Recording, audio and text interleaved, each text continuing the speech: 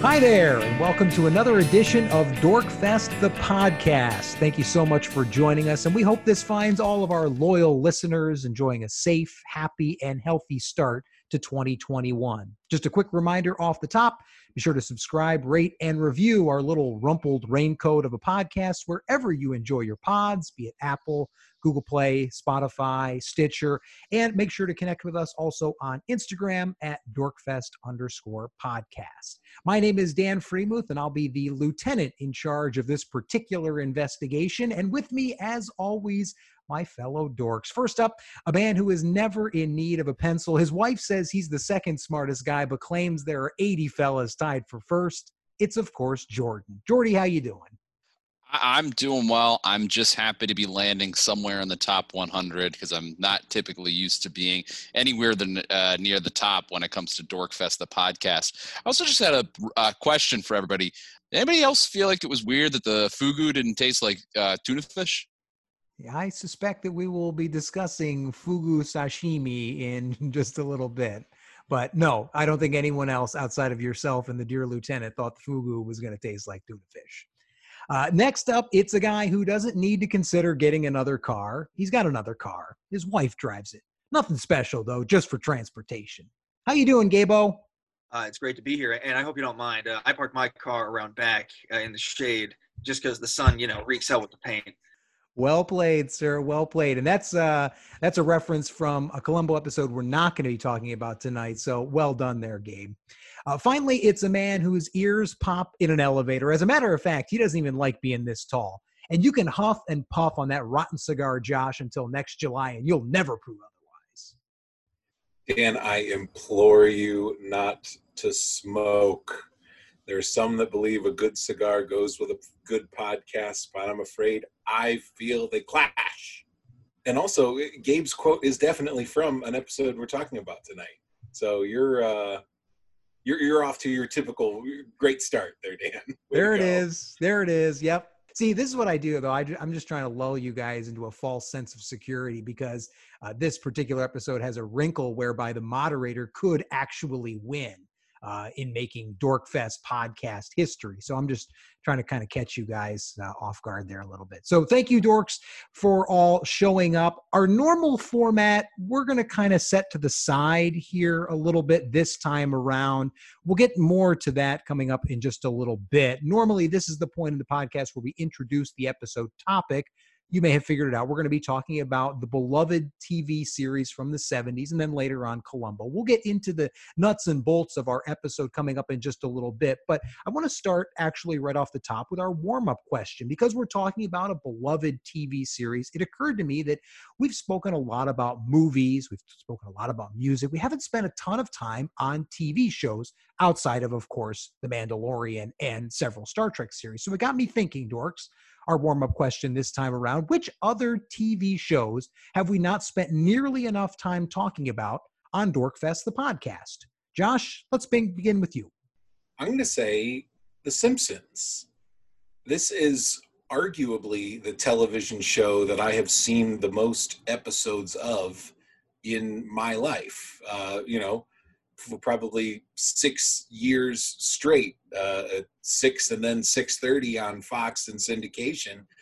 We watched 2 episodes of The Simpsons at dinner, night after night after night growing up. There are so many great episodes. I jotted a few of my favorites down.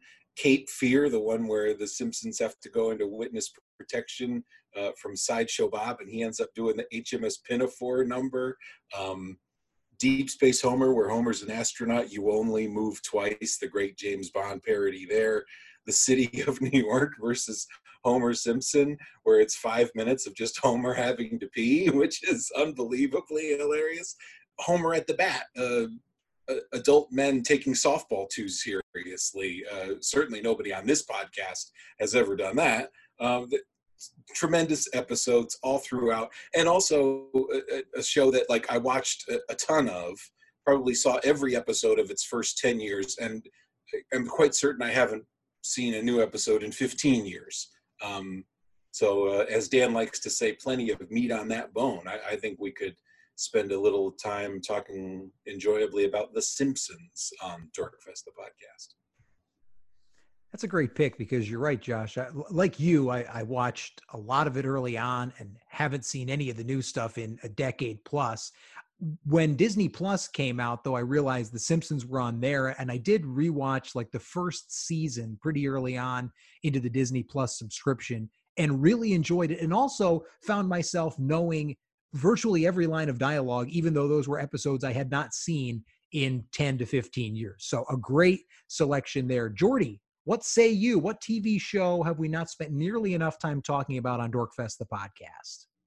Just to jump on the Simpsons bandwagon before I provide my answer, Dan, like you, I also found myself returning to it on Disney Plus, specifically around Halloween. I was rewatching some of the Treehouse of Horror episodes because they have them set aside in their own category. But similarly found myself remembering all of these lines, even though it had been so long since I'd seen it. The dorks won't be too surprised by my selection, and this might be more centered on the toys that I would play with so much growing up. But I'm going to say Transformers, and I'm going to leave it at that too, because there are a lot of different iterations of Transformers that we could look at. You obviously have the original cartoon, but then that was followed up by Beast Wars. I mean, I remember specifically really enjoying Beast Wars and feeling like that got a little bit shortchanged. I feel like, they had some more seasons left in that. For whatever reason, it was cut short. But yeah, for my selection, I will go with Transformers, Robots in Disguise.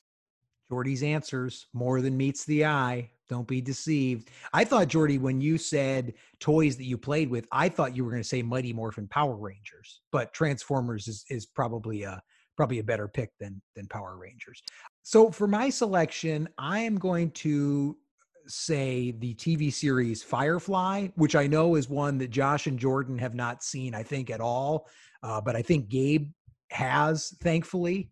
This is a series that, like, among dork or nerd circles, is the one most commonly referenced as please bring this series back. Like, how was this the show that only got one season? It's only 14 episodes long. That's it. The fan upheaval did generate a movie several years later, which was good, but not as good as the TV series. It's gritty. It's dirty. It's funny. It's action-packed. Nathan Fillion as Captain Malcolm Reynolds. You get Adam Baldwin as Jane Cobb, Alan Tudyk as the pilot Wash. You've got all these different unique characters. They're all very relatable. It's a funny adventure show that's well written, well cast, well acted, and only 14 episodes. Oh, too short. But even still, with only 14 episodes, I think it's one we should be delving more into here on Dorkfest, the podcast. Gabe, let's round it out with you, and you can at least agree on my Firefly front, right? Oh, you're Goram right. I am a leaf on the wind, my friend. Yeah, no, for sure. Firefly is one of the classic, gone before its time shows, and I've always wanted to revisit Serenity. I saw that. I generally knew what Firefly was, saw the movie first. And then I got to see more of the show and become enamored of that. And that's always worth talking more about Firefly. I found myself trapped between a few different answers here. So I'm going to go eschew kind of all of that. And I think one show, and I don't know the prevalence actually that it holds among this group, which is maybe why I'm going to toss it into the ring here. I'm going to say we should be talking more about Saturday Night Live. It's a show that, it's been on forever. Some of our classic, especially early on, a lot of Bill Murray, a lot of plenty of Bill Murray just comes to mind for Ghostbusters, but there's plenty of connections that go on there, and it's just such an interesting pulse of the culture, and it's also hilarious at its best and fascinatingly terrible at its worst. So if nothing else, we can always dissect the anatomy of a bad sketch. But I'm going to say Saturday Night Live. We got a lot of fun out of that over time, and that would be, I think, a good.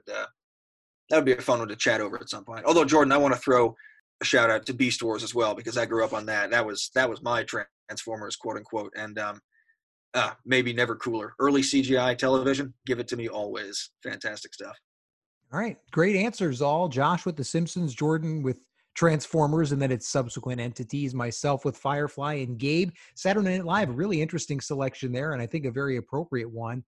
Bill Murray, of course, and plenty of Dorkfest, the podcast tie-ins with SNL, because you've got Bill Murray with the Star Wars lounge singer skit, yeah. and of course our need for more cowbell, particularly in more cowbell or more Krungden, whichever it may be, that coming from the SNL ranks as well.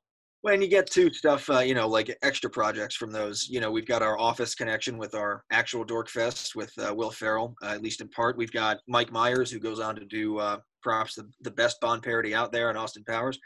Yeah, they're always fun things to come back to. Can't forget the Sean Connery impersonations as Oh, well. of course. My goodness. Take swords for 400. That's S words. I'm glad you chose that one because I think all the other ones are probably not appropriate for our family-friendly program here. Just about every other one. Yeah. Right.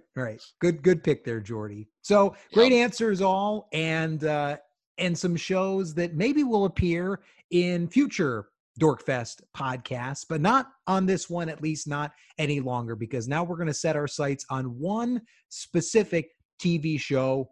Referenced it in the introductions of the Dorks. We are going to be talking about Columbo. Now, this is a series that ran mostly in the 70s. It had 2 pilot episodes in 1968 and 1971, then officially began airing in episodic season format on NBC from 1971 to 1978. And it was part of the rotating programs on NBC mystery movies. Columbo did later reappear on ABC from 1989 to 2003. Those latter episodes are nice for us Columbo junkies, but they're not anywhere near as good as the original run. And we're going to be focusing our efforts on that original 1970s Columbo. This is a series that was created by Richard Levinson and William Link, and it popularized the inverted detective story format, whereby we as the audience see the crime committed. So it's not a whodunit story, but rather a matter of how the perpetrator, who is known to us as the audience,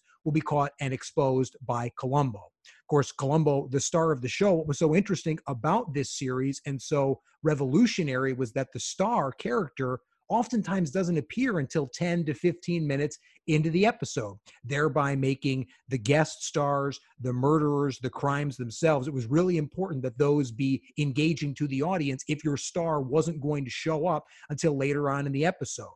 Of course, as the series went along, the character of Columbo was well established through his trademarks and tropes, including but not limited to his rumpled raincoat, his often disheveled and unassuming appearance, his cigar, the Peugeot car, the wife, quote unquote. There's some mystery there as to whether she does or does not, in fact, exist. That's one of the tropes. Of course, his dog, the singing of This Old Man, and his trademark phrase, just one more thing. Now, a trademark of the series, in addition to those individual tropes as it relates to the character of Columbo, was pitting the unassuming and blue-collar Columbo against the city of Los Angeles's wealthy and elite. This dynamic was established almost from the very beginning, and it created a really interesting setting for Columbo to sort of catch the perpetrators off guard. They often took him for granted and underestimated him because of his appearance and the way he portrayed himself. But in the end, Columbo always was able to get his man or woman in some cases. Now, the character of Columbo, well-renowned in TV lore, was ranked number 7 on TV Guide's 50 Greatest TV Characters of All Time. That came out in 1999. Peter Falk, for his efforts on the television show Columbo, won 4 Emmy Awards for his portrayal of the character. The show was included in TV Guide's 60 Greatest Dramas of All Time. That released in 2013, and it ranked 33rd on the list of its 60 best series. Also in 2013, the Writers Guild of America ranked it 57th on its 101 best written TV series. So, long story short, this is a television show that most of us here on Dorkfest, the podcast, really love, but it was also one very well renowned, very highly regarded, and extremely popular in its heyday in the 1970s. Now, as great as this show is and was, I mentioned that it's popular amongst most of our Dorkfest, the podcast contingent, because it's a relatively new endeavor for one officer within the DFPD. That's Dorkfest Police Department, by the way. Which brings us to our somewhat unconventional format for these particular proceedings. Now, Josh, Jordan, and myself were raised on Columbo. It's not an exaggeration at all to say I've been watching Columbo episodes for the past 25 years, with the J-Boys not far behind. while Gabe had never seen a single episode until we forced him to do so as part of this exercise. Josh, Jordan, and I each selected an episode of Columbo for Gabe to watch. These episodes were chosen by us as what we thought as seminal offerings of the series, but they also had to incorporate cast or crew found within the Dorkfest expanded universe. In other words, the carrot to make sure that Gabe actually watched our chosen episodes of Columbo. Now, Gabe doesn't know which of us selected each episode, but he's now seen each of the three, and we all, Josh, Jordan, and myself, have recently rewatched them as well. Not that we necessarily needed to, but it's always fun to go back to. We'll discuss each episode as part of our 1, 2, and 3-point questions, but, and this is where the change happens here on today's show, points won't be awarded until the very end of the show. And the winner this time around is simple. Whichever dork picked the episode of Columbo that Gabe enjoyed the most, well, that dork is the winner. So without any further ado, the stage is set. Let's dive right into it. Our 1-point question, or topic number 1, will be the first episode of Columbo that we discuss. And the episode is Murder by the Book. Now, this was a season 1, episode 1, original air date of September the 15th of 1971. This was after the 2 pilots, so this is the first sort of official episode of Columbo.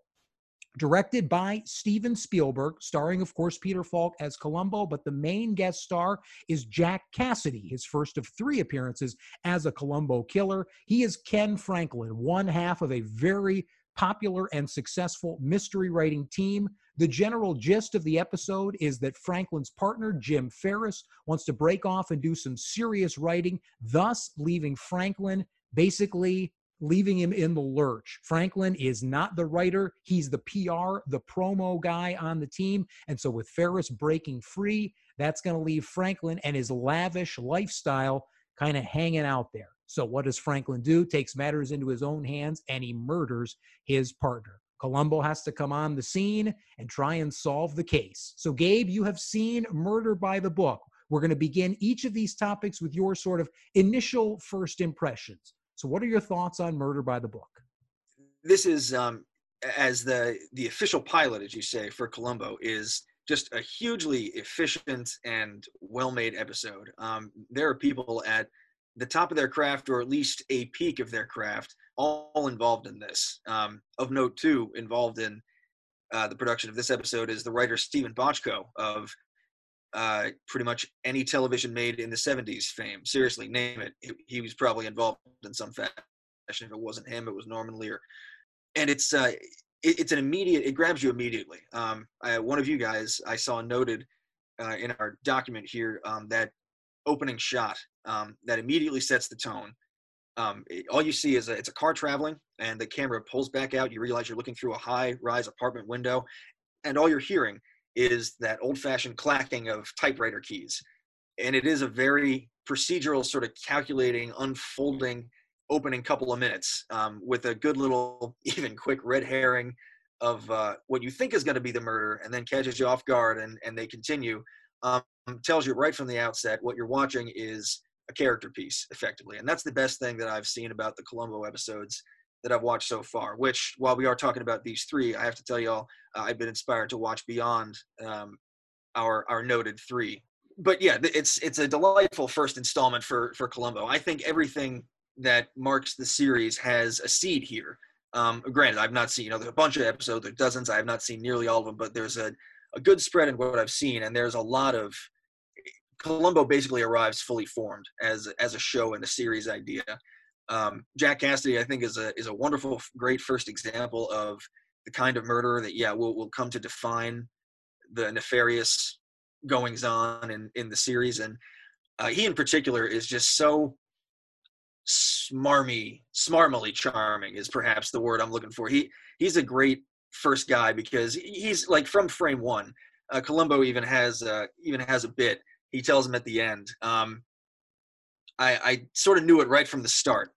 He tells him at the it wasn't much. It was a lot of little things, and that's basically Columbo's whole character. Yeah, it was nothing definite. It was a lot of little things, and he comes into every episode, it seems, knowing that's going to be the case, and the way he zooms in on these guys. And the way he pesters Jack Cassidy in particular, I think is really fun in the way that Columbo just sort of shows up. And it's perfectly natural for him to be at any one given point in time, whether it's convenient or not. It's probably not, but you know. And yeah, the sort of verbal cat and mouse, the duel that goes on where there's, you know, a planted story, a fabrication of what could have gone on. In this case, his partner is writing about the mob. So he's saying, you know, this is obviously a gangland hit. You know, the way he's able to embellish the story, and he's so confident in his own prowess that, yeah, and this is something too, Dan, that you call out in the show notes, the sort of class warfare in miniature that's going on here between, this seemingly bumbling, otherwise kind of disheveled blue-collar beat cop, as he's even referred to by Jack Cassidy at one point, versus, somebody higher. He's got a cabin in San Diego. It was built by a series of high-selling books. He's got women there every night. He's got, you know, parties. He, you know, obviously ends up needing the insurance money that this whole scheme ends up being about. And the way they dance around that, and there is ultimately sort of a grudging respect for Columbo. And of course, the way in which a final clue or some piece makes it all come together, and you've got that great scene at the end, back where it all started, the scene of the crime. Well, a scene of the crime, where, you know, it all comes together. It was a lot of little things, and I really especially like the little twist here at the end too, wherein this idea that yes, his partner did write down this story idea that ends up being the plan by which he killed his partner, that was actually Jack Cassidy's idea. The only good one I ever had. And then, of course, you know, he just sort of calmly accepts his fate and walks off because the episode's over and it's the 70s and we're on to the next one. In short, I've gone on a lot about this, but it is already, I just want to say, been such a pleasure to jump into this Columbo world. Just to say, you guys have not dragged nor forced me. This is just delightful. Gabe, when you were talking about like kind of the class warfare, I like that way of stating it, though it might be a bit heavy-handed, but I do think that it gets that general idea that, you know, you have sort of the bumbling detective versus the more elite, the person who thinks that they know what they're doing. And what I think is interesting about how this episode goes about it is that Franklin also uses the detective of the stories, Mrs. Melville, as kind of the proxy for that. You know, he says early on about how, like, well, Mrs. Melville would have jumped to this conclusion by now. She would have been this many steps ahead of you. And I just thought that was a really interesting way how this episode kind of went about setting up that dichotomy between Columbo and between the killer, and giving us this initial sense that, you know, Columbo's, you know, bumbling, he might not know what he's doing, and because this is still, you know, early on. This is, as Dan pointed out, the first in the episode run and the third episode that people will have seen. So you get a general sense of how the stories go, but maybe not a firm sense of how they go. So I just thought like the Mrs. Melville inclusion was an interesting sort of proxy for bringing in that idea with this specific episode. That's something I like a lot too, Jordan, is this idea that they sort of use this as a framing device, like a wink, wink, nudge, nudge. This is an Agatha Christie story, only it's not.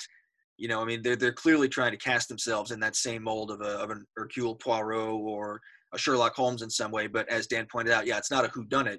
The audience, and that's the fun catch. Well, there's two fun catches about Columbo as a show. And the first fun one is, you know pretty much everything about how it's done. You're shown, even sometimes step by step, how the murder is performed, and presumably how this person feels they're going to get away with it. And then to see the clues get pieced together is a really artful piece of storytelling each and every time. And of course, the second delightful part of Columbo is Peter Falk. And the show, of course, lives and dies by whether or not you buy into it. But I don't know how you couldn't. Dan, you mentioned he won 4 Emmys for this role, and boy, I hope that was enough. I could spend forever watching just every little quirk and stuff that he pours into this character. Peter Falk knows exactly what he's doing, even 3 episodes in. He has this character in his head. He is a flesh and blood person.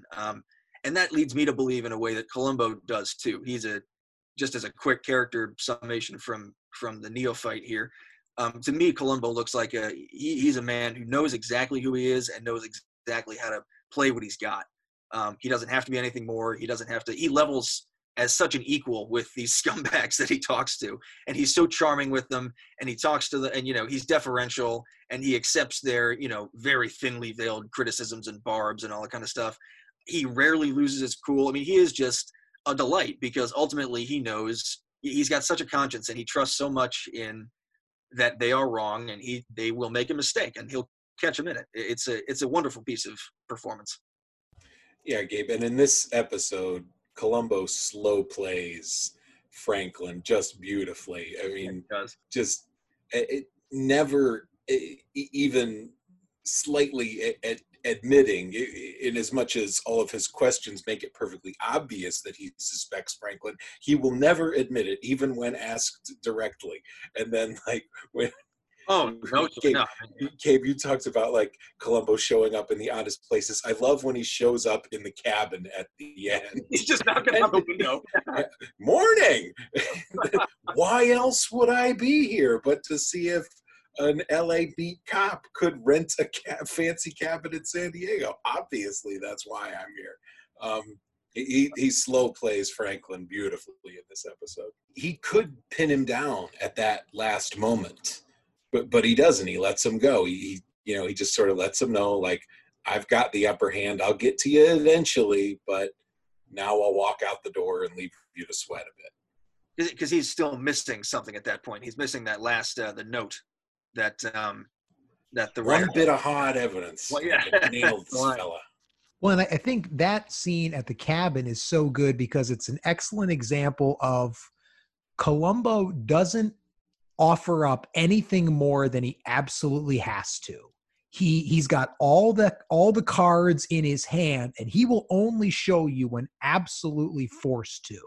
So that's a situation where, right, like he doesn't admit right away that he phoned the night before because it's not to his benefit yet. He wants to kind of probe and do some questioning here. And he figures out, okay, well, this guy Franklin, he tells me this, that, and the other. And then only at the very end is it, what kind of nightlife? Oh, none. Just crickets and birds and that's it. Oh, well, it's funny you say that because I tried to give you the heads up last night that I was, coming, but, I called and nobody answered. And that's, Franklin then starts to feel like, oh boy, like, all right, before this guy's kind of been a pest. And now I'm really starting to feel like he may really be onto me, with something. But then he goes for the hard evidence. And then we see that's when he starts to kind of push a little bit. Columbo is very unassuming and he just kind of, it seems like he goes with the flow at times until there's that moment where the rubber's meeting the road. And that's when he's meeting with Joanna Ferris. And, he very point blank says, this man killed your husband. Like, I don't know what else to tell you here, but like this, he says, this man took your husband's life. And he lays it out plain and simple. Like, I need a piece of evidence and you can help me here. And I don't know why you're defending this Franklin guy because I hate to tell you, lady, but he took your husband's life. And Columbo doesn't get that very blunt often. And I think that's a real stroke of genius in the show because if you go to that card all the time, it becomes a trope and it becomes very predictable. And so when we do see that side of Columbo, it's like, whoa, okay, now we're into that final crescendo of the episode. Things are really going to start to come together here pretty quick. And we can tell this guy is close, but no cigar, no pun intended there. He's close. He needs help and he knows he's got his guy, but he's not quite there yet. This show is really deliberately crafted, at least from what I've seen so far. And you'd expect that anything that gets professionally made should be, but everything means something. I mean, the show pays such good attention to details and mood. I'm thinking especially in the beginning of this, we referenced the opening shot that really sort of sets the tone. And after all this camera work and the typewriter, you pull back, you see a writer in the office, and Jack Cassidy comes up to kill the partner, puts the gun in his face, and the guy laughs. And from there on out, because the guy calls his bluff, as it were, that's the red herring. He doesn't, he's not actually going to kill him. They laugh it off as a practical joke. And even though the gun may not be loaded, everything else from that moment on is. That this guy's going to be a victim. You know what you're sort of signed up for here. And then you start trying to suss out immediately, all right, how's he going to do it?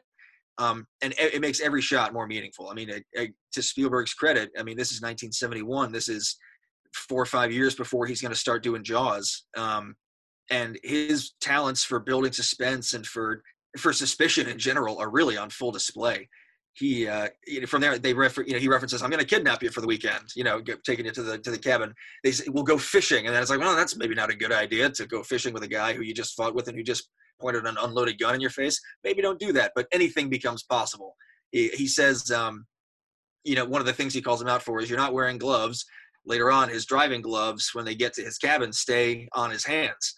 Yeah, a lot of little things, even to the point of, it's his new cabin. It was just finished 6 months ago. So no, there's nothing weird about having a plastic wrapped couch that you're going to sit on while I stand across the room from you. By the time it happens, all the pieces are locked in so perfectly. It's a really, really well crafted, like opening 15 minutes, or even, like 5 or 10, because Columbo doesn't show up until a good amount into that first episode when everything is set. And it's, as you say, Dan, it's a very unassuming first entrance too. He's very human. He's very humble. And he goes right to the victim, doesn't interrogate her, doesn't surround her with the chaos that precedes his meeting her. He just talks to her like a human. It's phenomenally crafted. And he's really contrasted to the other cops at that scene, because they had just been berating her. A scene there that really doesn't age well.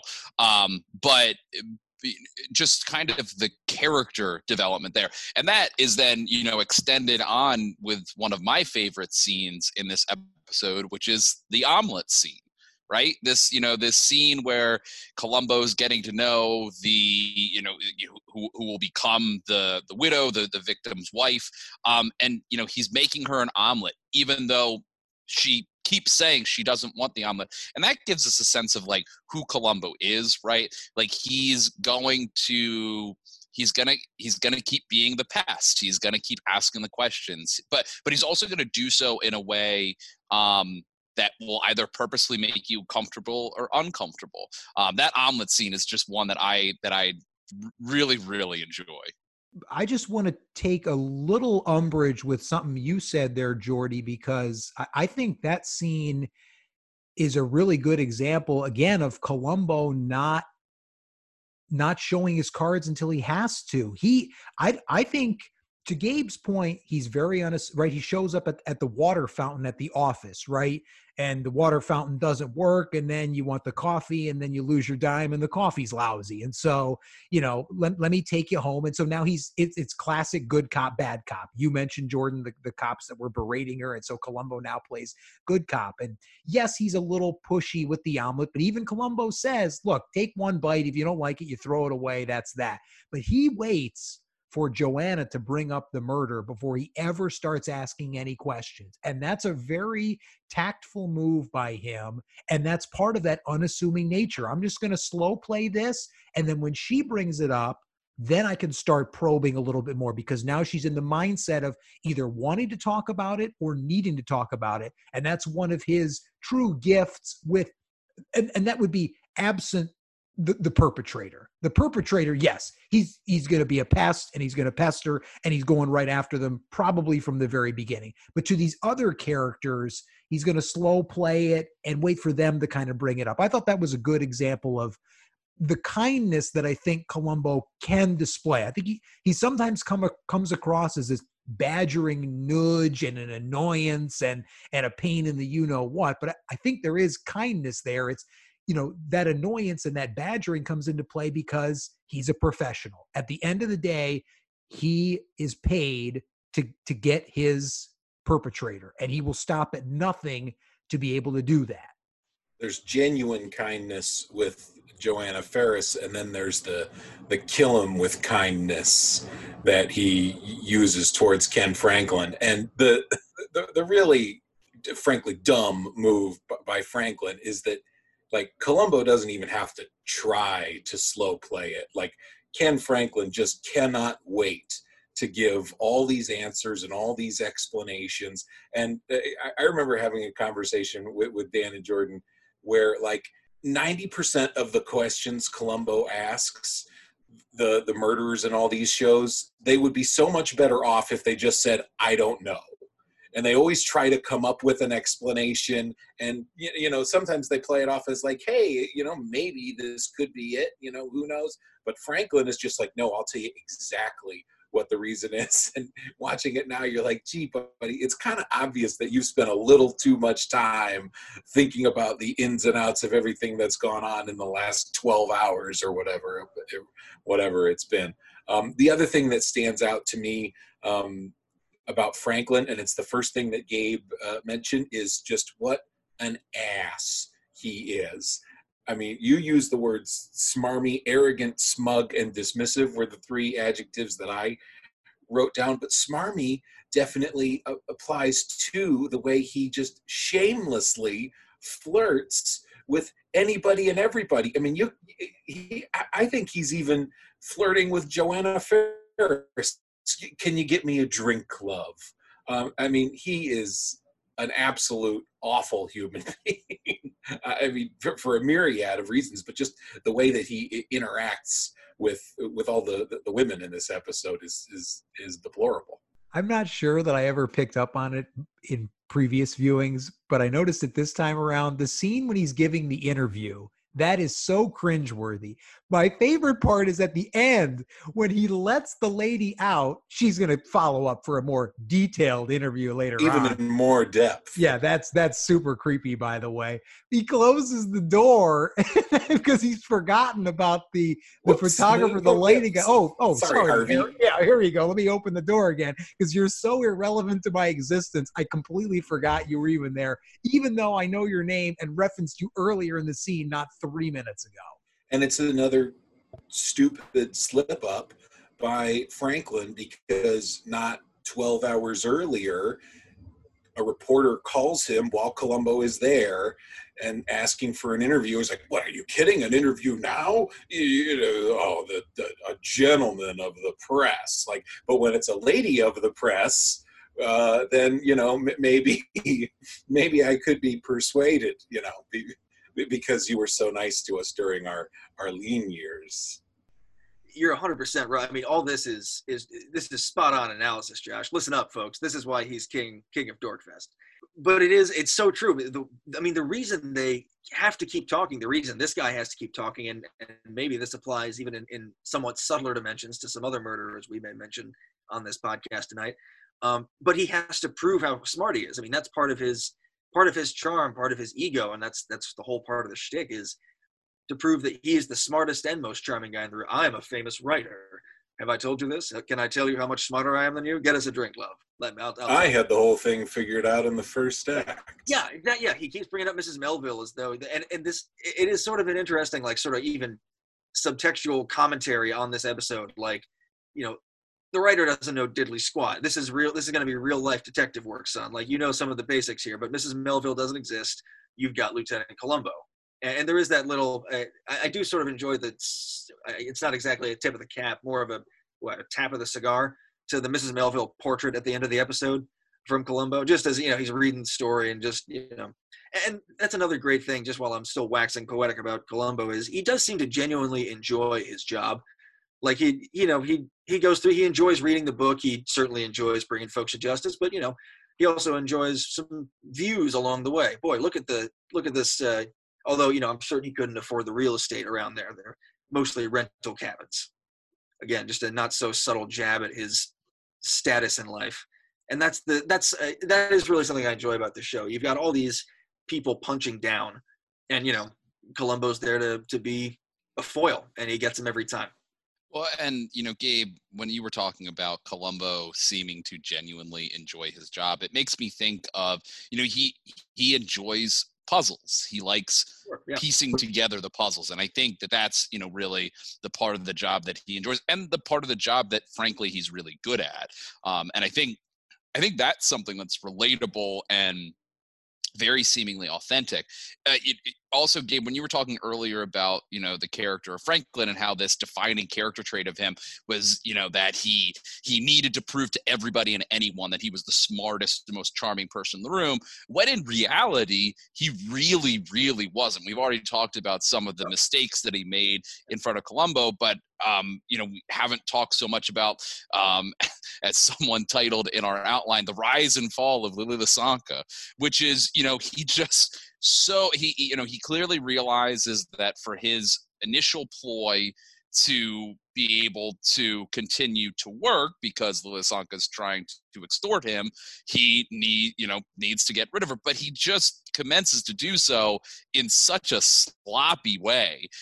You have the cork from the champagne bottle left aside, and then for me, like, the dumbest thing is he withdraws the $15,000 that he's going to pay her, and then deposits this right back the very next day.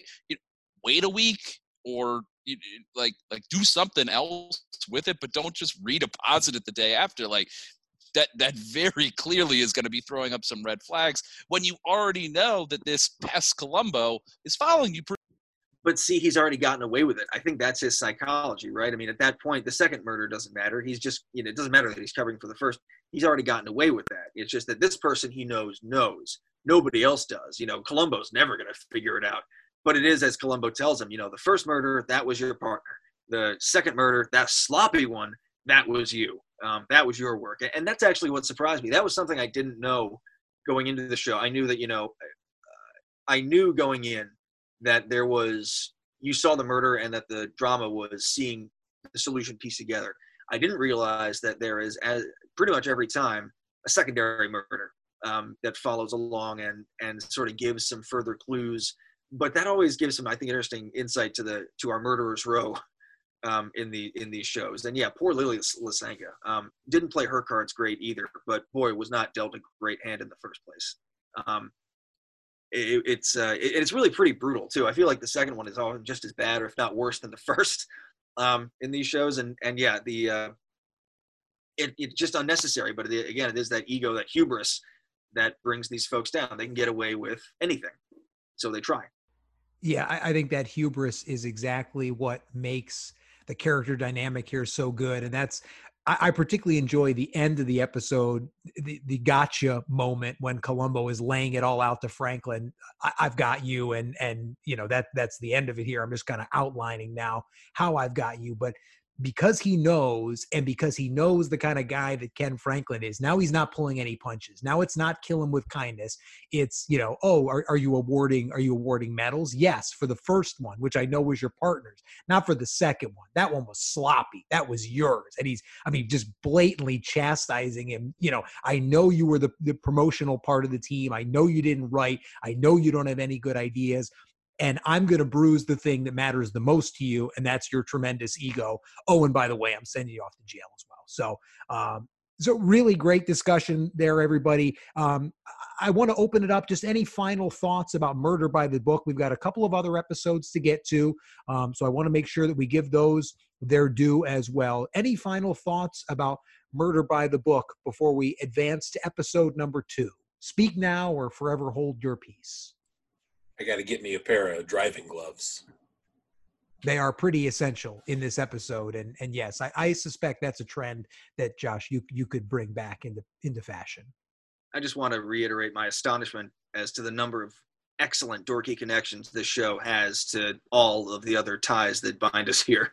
To have the pilot directed by Steven Spielberg should give our audience an idea of the kind of dorky ties to come.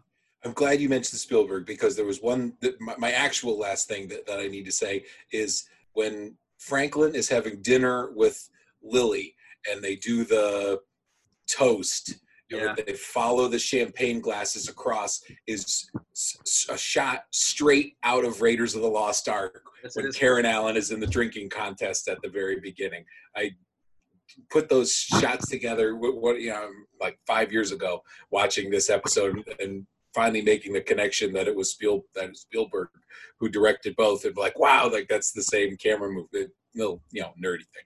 Oh, but it's awesome, and you're 100% right. Spielberg is a master of action, I think, within the frame and also in – Spielberg's a master, and we'll talk about this later on, of doing, like, this short, long take.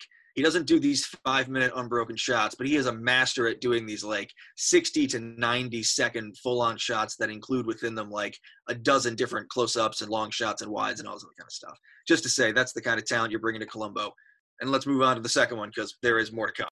There is more to come. That's where we're going to go right now. So obviously, Steven Spielberg was the main Dorkfest expanded universe connection to Murder by the Book for the one of myself, Josh, and Jordan who selected that episode. The second episode that we're going to get to, instead of a behind the scenes connection, we're going with an on-camera Dorkfest connection. We are going to season 2, episode 6. It aired initially on February the 11th of 1973. The episode is entitled A Stitch in Crime, and of course stars as the big baddie Leonard Nimoy as Dr. Barry Mayfield, the first of 3 appearances by USS Enterprise, original Enterprise, main bridge crew members. William Shatner and Walter Koenig would later appear actually in the same episode, Fade into Murder. We're not talking about that one, though. We're talking about Barry Mayfield as played by Leonard Nimoy and as played just exquisitely by Leonard Nimoy. The gist of this particular episode is that Nimoy is part of a research tandem with the lovable Dr. Heidemann. They're putting out some research that's going to make them a whole bunch of money, but there's competition to release this information. And Dr. Mayfield is the sort of ambitious, go get him, let's release it, let's take the credit. We don't want anybody else to take the credit. And Dr. Heidemann is a little more cautious. He wants to do more tests, understanding that somebody else may beat them to the punch, but he would rather be right and not first. While that's going on, Dr. Heidemann has to have a heart operation, and Dr. Mayfield, being the surgeon in charge of Dr. Heidemann, has basically devised a scheme to ensure that Heidemann doesn't make it. Only Nurse Sharon Martin discovers what Dr. Mayfield has done before the plan is fully able to take place. So with that, Dr. Mayfield has to off Nurse Sharon Martin, all while creating a really convoluted plot as to who may have actually killed her. And, oh, by the way, he still, it seems, harbors intentions of knocking off Dr. Heidemann as well. So didn't actually come to play, but could have been, I believe, the only triple homicide in Columbo history. As we did with Murder by the Book, let's begin with Gabe, your initial first impressions after watching A Stitch in Crime. First things first, also, just to note notable Columbo things. Is this the only episode in which the intended target is not killed?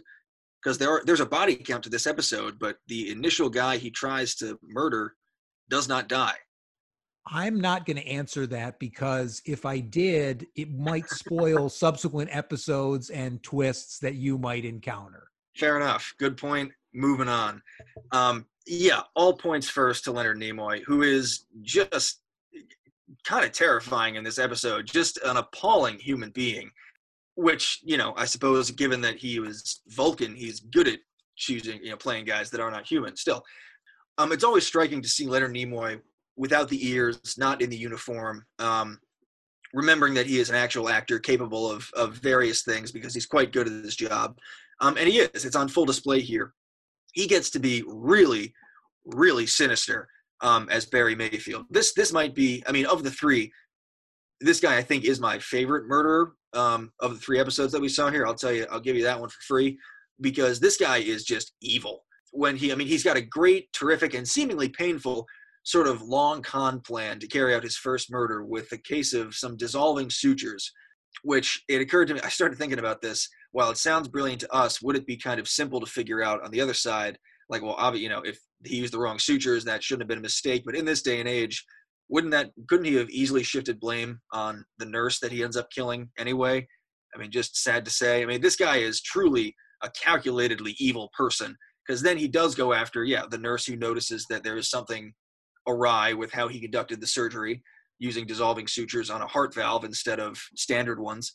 And then, of course, to try and triple down on his given story to Columbo, effectively, he then goes after an old boyfriend of hers, who ends up buying it after what is the gentlest fall down the stairs I've ever seen in my life. Oh, poor Harry.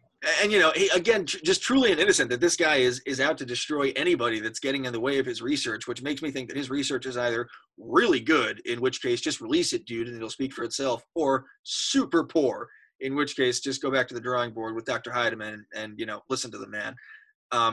Nimoy clearly will stop at nothing. He's incredibly cocky. He's really smart and super cool under pressure. Columbo even mentions that, I think, in the climax of this one. That, yeah, I mean, you're a surgeon here. You're supposed to keep calm under pressure, and, you know, boy, and he really doesn't crack. There's sort of only one moment when you see, I think, true and visible relief on Barry Mayfield's face at the end of the episode, after he pulls a really neat sort of switcheroo with a key piece of evidence on Columbo initially, to the point where you think this might be the first guy that actually gets away with it. But of course, then Columbo comes back through the door. You know, you were so close. You almost had me. So, Gabe, I want to jump in there real quick, because there's an important question that I want to ask about that scene in particular. Columbo essentially gives his concession speech. You're finally rid of me. You beat me. I can't prove it. I'm finally out of your hair. And he leaves the gown behind and walks out the door. And then Mayfield does his, his stretch and sigh of relief. And that's when Columbo comes back in, you know, you really had me going. Do you think that Columbo knew the suture was in the pocket when he leaves the office? Or do you think he closes the door and then it clicks and that's when he bursts back in with all this energy? Because I genuinely can't, settle on which one it is. It seems like a giant risk to leave and come back, but it also seems, what would have happened in those 2 seconds to make him realize it. So I'm curious to get your guys' opinion on that. That's a terrific question, Josh, because I wondered the same thing as it was playing, because it's so fast. And my typical read on Columbo is he knows exactly what he's doing. If there's a bit of performance involved, that's just him enjoying his job, and maybe giving a little bit back from what he's gotten over the course of the episode from, his verbal fencing matches with the murderer. But yeah, in this one, part of me wants to, I feel like I'm split 60-40, maybe 70-30, with the lesser part being he figured it out on the way out the door, that if he was so certain, and if he's piecing together everything that happened, maybe it clicks when he is 6 paces removed from Mayfield's door, giving Mayfield just enough time to breathe that huge sigh of relief. And he speeds back in before he's like, well, if it's anywhere, it has to be, nobody was searched but me. And if it's anywhere, and I'm certain this guy's guilty, it's on my coat. I have to get to it first. But knowing how much, because he gets angry with Mayfield at one point. That doesn't happen a lot. I think part of me thinks that, Columbo may have wanted to stick it back a little bit, give a little bit of performance. See this gown? I'm even going to throw it in frustration onto your couch just so you really think you're in the clear here, pal. And then I'm going to wait about, 2 beats, and then I'm going to turn right back around and tell you how. And because he re-enters with such aplomb, with such flourish, that you have to think that, and that's what also maybe makes me think that it's that a triumphant realization, like, it's got to be this. I can't be wrong about this. This guy's a scumbag. I do think he had it figured out, but it's a great question.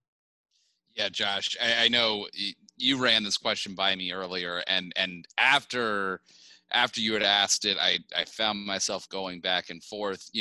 Columbo reads people so well throughout all of these episodes, and that makes me think that maybe he did know, and as Gabe had pointed out, wanted to just needle him, pun maybe slightly intended, a little bit further, because he would know with how arrogant Barry Mayfield is that he wouldn't go right to the gown, that he would assume, okay, it's been taken care of, and he would do exactly what he did. So I think because Columbo reads people so well, he would feel maybe comfortable playing that risk.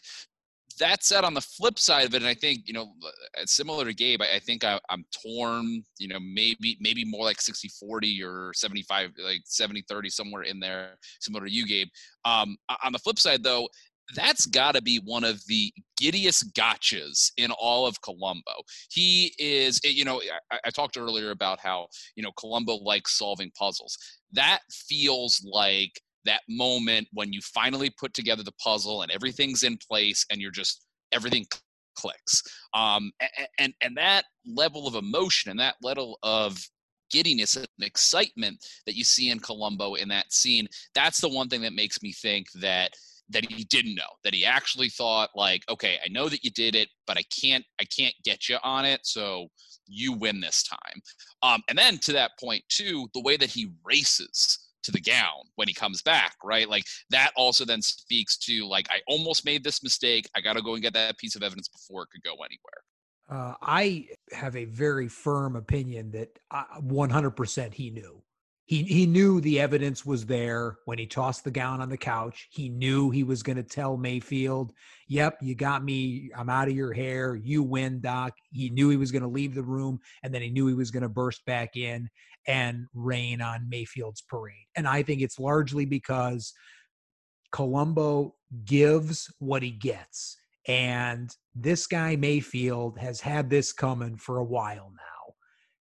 Sharon Martin, innocent nurse, murdered in cold blood. Then poor Harry Alexander, who didn't do anything except kick his dope habit and work at the petting zoo and gets murdered. And like I said at the top, it if everything went Mayfield's way, it was going to be the trifecta with lovable old Heidemann suddenly dropping dead too. So I think, the arrogance and the hubris and the audacity that Mayfield displayed, I think Columbo wanted to stick it to him in as theatrical a manner as he possibly could. Gabe, you referenced the scene where Columbo gets mad, and you're right. I mean, you haven't seen all the episodes, but you're spot on that does not happen. I mean, we mentioned in Murder by the Book how Columbo got a little blunt with Joanna Faris about, this man took your husband's life.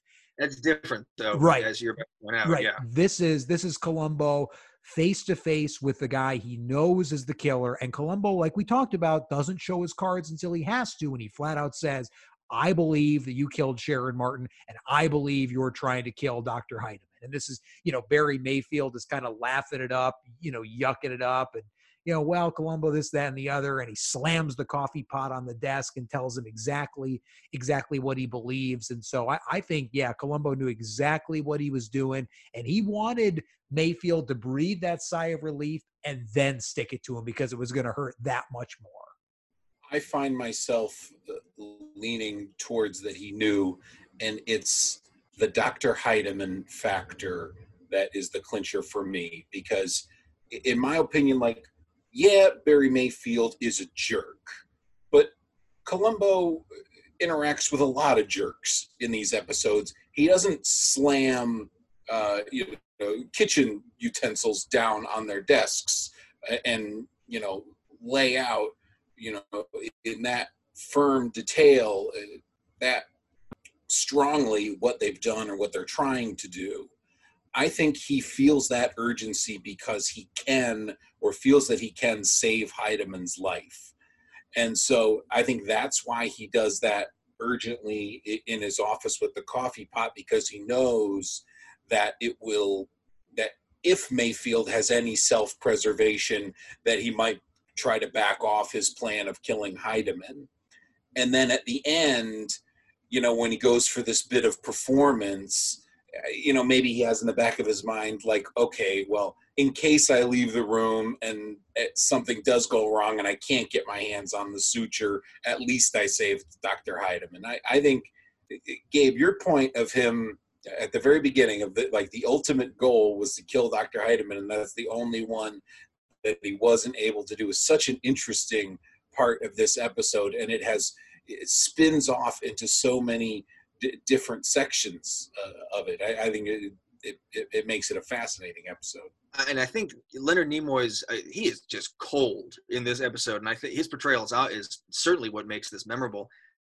it strikes me that certainly of the two murderers we've discussed so far, I don't know that absent a motive or a reason, like poor Lily Lasanka, I don't know that Ken Franklin would have killed anybody in his life again had he gotten away with killing his partner.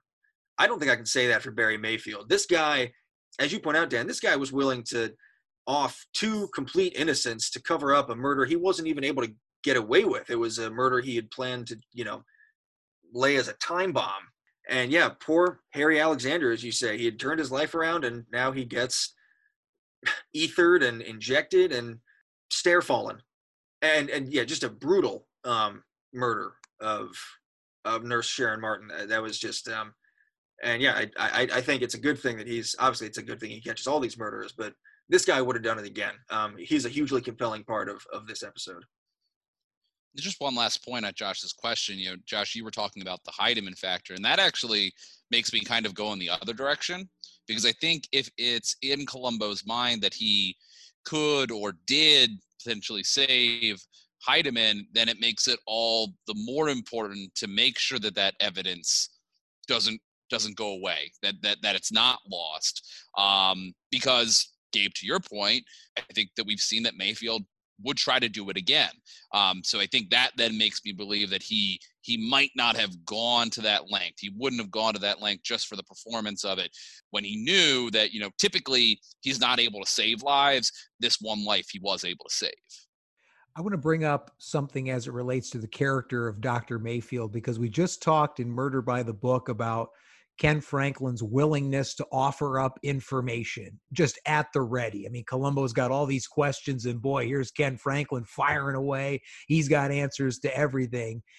Barry Mayfield goes kind of a different tact. On the one hand, he's so overtly guilty with the way that he interacts with the roommate. It is genuinely cringeworthy. Because, did she have any other? Oh, yeah, she used to work at the vet's clinic. There was a guy, wasn't there? Oh, yeah, maybe there was. I remember her saying something about a Harry. Oh, Harry. Oh, yeah, there it is. You need, make sure you go to the police. Make sure you go to the police. And then obviously she's like, oh, well, what are we going to do now? Can we have a drink or dinner or something? And well, I'm going to go home. Make sure you go to the police. And it's like, oh my Lord, Doc, we get it. You're so guilty. But then when he's interacting with Columbo, I think he shows some actual uncharacteristic restraint when it comes to Columbo killers, because when they're talking about Harry Alexander specifically, about the habits of, this guy's, so in need of a fix that he wears gloves when he kills her and does all this, that, and the other. And he's talking about dope addicts. And Barry Mayfield's like, well, I don't know what to tell you, Lieutenant, I don't know any dope addicts. And it's like, that's it right there. All you got to say is that. And if he and others just went down that road, they probably would be in the clear. But they have spent so much time concocting these perfect murders that it's almost like, it's like the notes that we prepare for all these podcasts. It's like, well, I did the research to do the notes, so I got to make sure I get everything in. Otherwise, what in the hell was the point? Well, it's like, no, just you concocted the murder. You don't need to justify all your intelligence and all your hard work. Just say, I don't know. So you're equating the recording of this podcast to murdering people. I am not. However, audibly speaking, I'm just saying that just because you do the work doesn't necessarily mean you need to beat people's brains in with it. So you're right, Dad. Barry Mayfield does resist the temptation to lay everything out. He denies knowing who Harry Alexander is or anything about dope addicts. I don't know much about Sharon Martin's personal life, but the mistake that he does make, that a lot of Columbo murderers do, is he gets super defensive whenever Columbo's gaze goes towards him. Columbo's talking about the drug bottles in the cabinet and in the office there. It's like, who has access to this? And immediately Mayfield's response is, are you accusing me because I had access to the bottles? And his defense isn't that she was my nurse. I loved her. How could you, suggest that I would do this? It was, I had no motive to kill her. A bit of a suspicious defense there, Doc. And Columbo's response to that is just so great, right? He comes back and says, No. "Oh no, you have no motive at all." Yeah, or at least none that I can pin you down on right now. Right. Yeah. This guy is probably the smartest, I think, overall but maybe also the most arrogant of the three murderers on display here. Lest we be in danger of over-complimenting Leonard Nimoy on this podcast, but he is a really good Dr. Barry Mayfield, the murderer, also / surgeon. Surgeon murderer? That sounds like he murders surgeons. Anyway, as a very clever man who, I think the plot is clever. I think Barry Mayfield is really interesting. He's very arrogant. Yeah, he's already 3 steps ahead of Columbo. He thinks, no, I have no motive. Well, you haven't considered this. I really think you should go back and talk to this fellow, the drug addict, boyfriend, ex kind of thing. Like, it has to be that guy. How come I can see that and you can't? And of course it is sort of his down. Actually, that's not quite right. This guy comes closest, certainly of these 3, to getting away with it. And all because he decides to plant evidence on Columbo himself surreptitiously in the very final scene. It's a bold, audacious move, and it almost paid off. Almost. Yeah, that arrogance is on display early on too, like right when he is having that conversation with Sharon Martin, and basically tells her flat out, like, you know what, like, if you really feel that way, you should contact the police. But before you do that, orders her to file the bottles before losing herself in her own hysteria. And it's just this like arrogance, this sense that he's similar to the way that Ken Franklin saw himself, that he's the smartest person in the room. And he's thought this all the way through, and I think that he does recognize that he needs to solve the problems that are popping up. I don't know, but so I was about to say, like, I don't think he ever thought that he would actually get caught, but I don't know if I think that, because he was doing so much to try to make sure that he wasn't actually going to get caught. So it's just another interesting. I mean, it just makes me think of how wonderful, Gabe, as you pointed out, this performance is by Nimoy, and especially for us, right? We're used to seeing the emotionless Mr. Spock, and to get very much the antithesis of that in this episode is especially a treat for all of us, I'm sure. Well, and I think this is a good example on the heels of Murder by the Book, which was a preconceived, planned, concocted murder. This is a juxtaposition to that, where Sharon Martin figures out what's going on here on a whim. He hears her on the phone with Marcus and Carlson setting up the appointment with a chemist. So now all of a sudden Barry Mayfield knows, shoot, at 10 a.m. tomorrow, when she has this call with the chemist over at Marcus and Carlson, I'm going to be found out. So I basically have tonight to figure something out. So it's more in cold blood. It's more impromptu. And so Mayfield is constantly trying to keep up. And yes, I mean, he is a super intelligent guy that he's able to think of all this stuff, presumably on the fly, but he's constantly chasing. And so that's where I don't think necessarily, like, I think his hubris and his general intelligence and love for himself, which are traits that virtually all Columbo killers have in common, that's the only thing keeping him from thinking he's going to get caught, because all this stuff is done in such rapid succession and done, I'm going to say, hastily. And I only mean that because it wasn't premeditated. Some of these murders in Columbo, we know, like, okay, it's planned out, it's thought out. I know my moment. I know what's going to happen. I've thought it down to a T. This was not premeditated. This is, I got to do something quick. Okay, now I got to make it look like something else. So I think he's constantly chasing. So I don't know that he necessarily doesn't think he's going to ever get caught, except his own love of himself blinds him from feeling that way. Well, and it's interesting because the second murder is definitely a little more premeditated. I mean, he waits for some amount of time, but a good amount of time, in Harry Alexander's apartment. He's also provided himself with the story of Harry Alexander's death by that point. He brings along the vials of the same kind of drugs he says he's telling Columbo he's on, just as further proof. You see, I told you, I was right the whole time. He's making his own prophecies come true in doing that. I mean, that there is definitely a coldness evidence now, not just in his first instinct to silence her as well. And I guess I'll just use this tire iron versus I guess this guy will get ether and silent injection. I don't know, this guy's just gonna fall down the stairs. but it is interesting. This guy definitely throws a little bit of, well, I guess what I'm understanding is some of the typical Columbo playbook into the air. He sort of scatters this one a little bit. He doesn't get his main guy. There's a lot of collateral damage in terms of body count. And you're right, Dan, in that this guy's really playing on the fly. He's very cool under pressure. That seems to be the big takeaway from Barry Mayfield in this, because it seems premeditated. I mean, it's almost surprising me to hear you say that, because he is so cool. It almost seems like he's planned all this out. But no, I mean, he's cool as a cucumber. He's a cool customer up until he's not, as is always the case here. All right, so as we did with Murder by the Book, I'm just going to throw it out there. Any final thoughts about A Stitch in Crime before we move on to our final episode? Any scenes or characters, moments or observations that anybody would like to comment on before we move on to our final episode?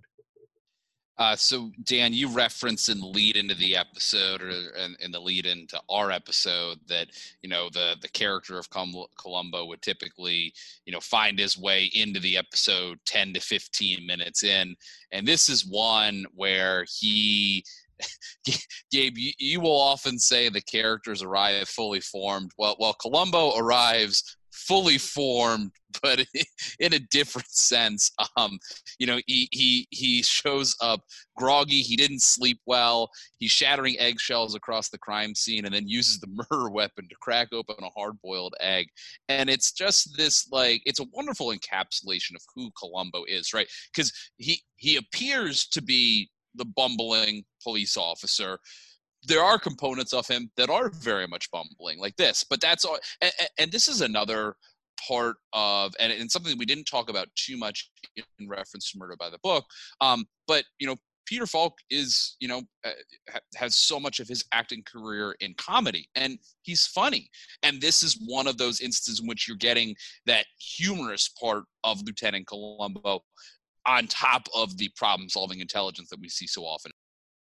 I just want to drop something on top of that. I think Peter Falk's entire performance, with the occasional coffee pot slam exception, is hilarious. I mean, I think every quirk of his. There's a moment when he's in Murder by the Book, when he's making the omelet, and he's asking, he's got some of the ingredients, and he's bent over the counter, and he goes, skillet, and she points, and and it's sort of like a full body turn, like it's a really subtle bit of physical comedy, but it's skill. Okay. And just drifts, sort of just full body drifts off one side. It's so well considered and put together. That's what I mean by, he arrives fully formed. Like, Peter Falk has Columbo's whole life in his head. He's just living this guy's life at that moment in this story in full person. I think it is phenomenal. I did want to mention, Dan, you brought up earlier, how just truly guilty Barry Mayfield is to be.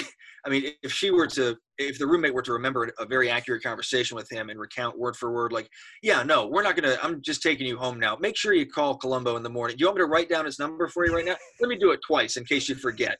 I can write it on your window too. Let me just, I'm going to, this is also the number. If you refog it in the morning, you should see, make sure you call Lieutenant Columbo. I mean, it's that egregious.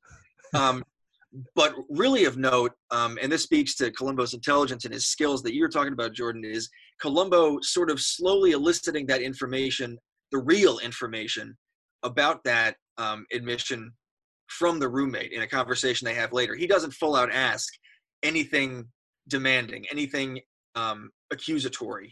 His questions are all, oh, so he said this and you thought that. And she said, well, no, he brought it up of his own volition.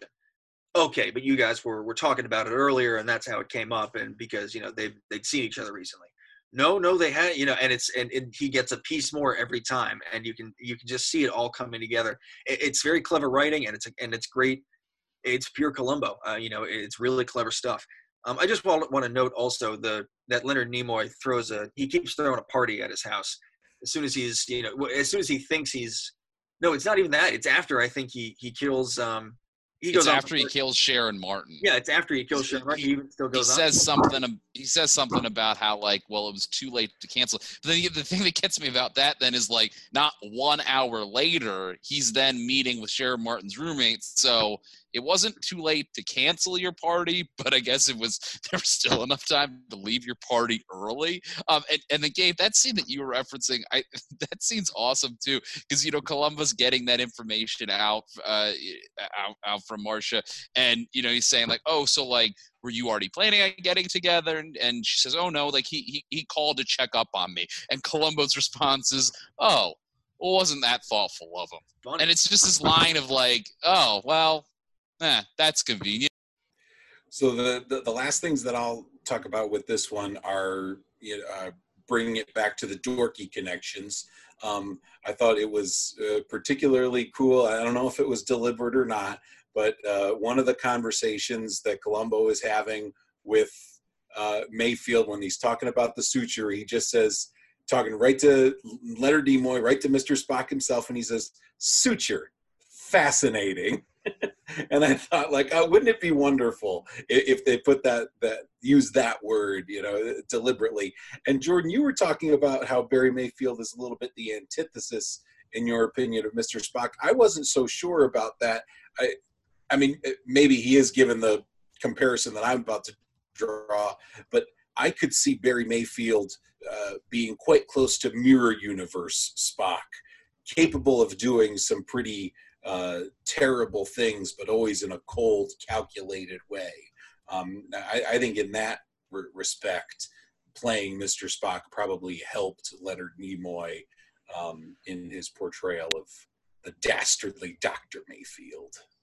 I totally agree with that, Josh. I hesitated right before the word antithesis for that exact reason, because that picture of Mirror Spock came into my head. Last thing that I again want to go back to that entry scene of Columbo one more time. The other last thing that I love about that scene is that he's searching everywhere for coffee, and the thing that gets delivered to him is just like this huge carton of orange juice, like not one of those small little bottles of, but like the thing you would have in your refrigerator that you pour your orange juice out of every morning. And it's just these little details that, Gabe, to the point that you've made so often, these little details that when you put them together really fully form this character of Columbo. Delivered by Columbo cameo stalwart Michael Alley. Well, I don't know if that's fascinating, but it is interesting. It is interesting if you're a Columbo junkie like we are, because there's a hell of a Columbo drinking game to be had by all the Michael Lally appearances through the years. Josh, I just want to quickly follow up. I think 100% the fascinating line was thrown in there because they cast Leonard Nimoy. I think that absolutely goes without saying. The only other final couple of quick observations I have, Jordy, back to your seeing Columbo's introduction. I mean, this is classic groggy Columbo, and I love the moment when, we got the murder weapon here, Lieutenant. And it's, let me see that. And you think, he's going to like observe and find some kind of sharp clue that nobody else picked up on. Nope. He's just going to use it to crack his hard-boiled egg. Like, what a woeful move by his senior officer here to use literally the murder weapon to open his breakfast. But we get the jokey Columbo when he's observing the surgery. They're talking, could we just talk about the suture in so many words because it's just too much to be able to actually observe it. But when the rubber hits the road and he's watching, Barry Mayfield operate like on Dr. Heidemann later on, he is eyes on the prize. He is not steering away. So that tells you that maybe some of that earlier part of Columbo was more play acting, but that he is, at the end of the day, a true professional. Okay, so we have covered Murder by the Book, Season 1. We have covered A Stitch in Crime, Season 2. Our final episode that we're going to delve into as part of our Columbo podcast actually comes from the final season of the original run of Columbo. Original air date, January 30th, 1978. The second episode in Season 7, it is Murder Under Glass. The Dorkfest connection here, once again, our big baddie, this time played not by a member of the Trek universe, but rather the 007 realm. It is, of course, Louis Jourdan, who was the big bad in Octopussy, for all of you Bond fans out there. The gist of this one is that Louis Jourdan plays Paul Gerard. Mr. Paul Gerard, a very established and esteemed restaurant critic. He can make your restaurant go with a good review. He can sink it with a bad one. And the gist is that Mr. Gerard has been working with other restaurants underhandedly. They've been paying him money on the side to write good reviews so that they can help their restaurant.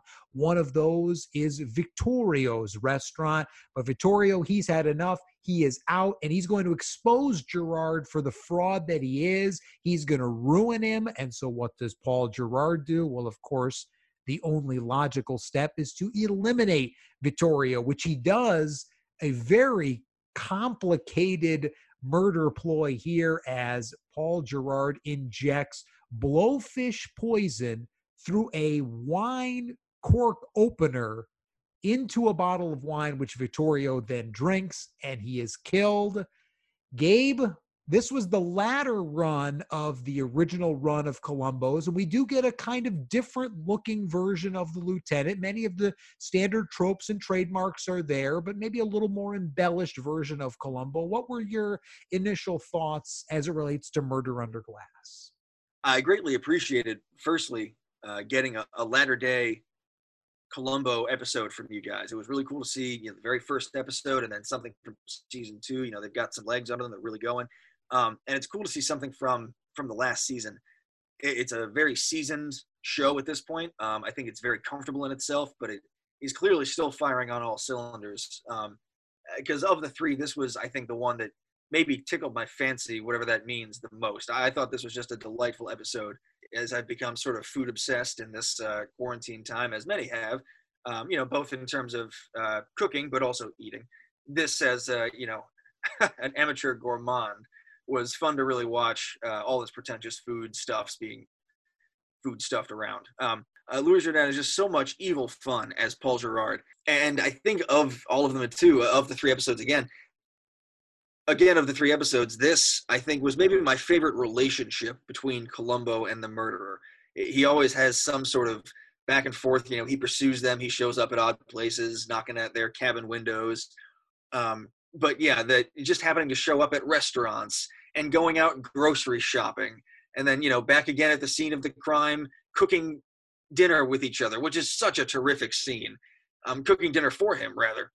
Yeah, this just, I thought was so much fun as an episode, which is not great because obviously there's always murder involved and it's very sad. He leaves behind a bereaved community and son and stuff like that. But really, oh boy, the verbal interplay between these guys is just so much fun. But really, at the end of the day, it's so much fun watching these guys go at it. Especially when the writing is as seasoned as it is. Again, the final scene where, again, I think everybody knows what's going on, but nobody is saying the truth. And as Columbo is cooking his scallopini for Paul Gerard, he is still very deferential. I'm putting the butter in now, sir. I'm now going to saute. I'm sauteing this now, sir. Up to the very end of the conversation that they have, where it's a great little admission that Lieutenant, after he tastes the scallopini, Lieutenant, I wish you had been a chef. I understand perfectly, sir. I mean, there is a weird, genuine respect between these guys, and it's a fun contrast too, because in season 1, that very first episode that we watch here, Murder by the Book, as he's making the omelet, Columbo says he's not much of a chef.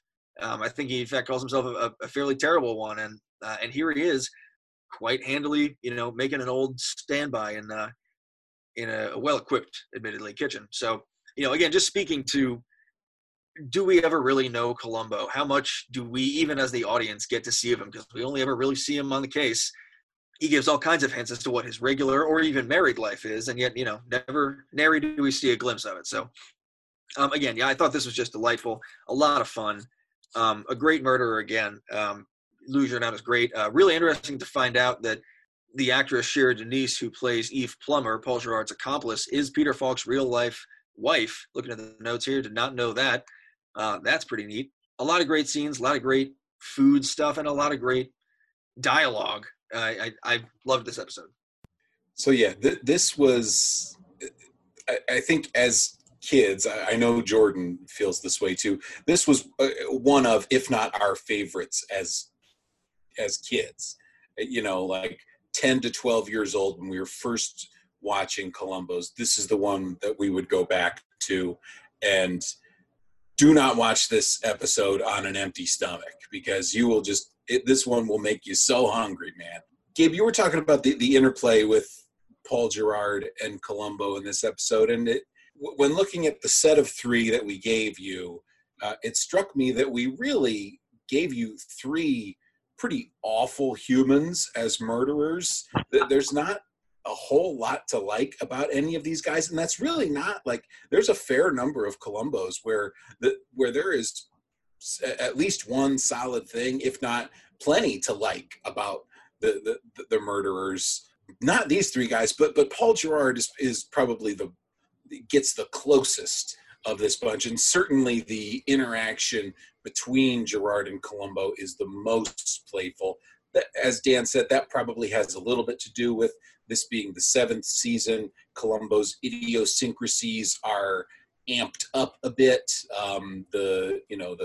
It's not enough to have the trope of the rumpled raincoat. He needs to be a little bit more disheveled. We're going to put him in a chef's hat at the end for a twist. Just wait until you get to meet Joe Devlin, because if you want to have a good time, just wait for them. But this is not a bad place to start with Murder Under Glass.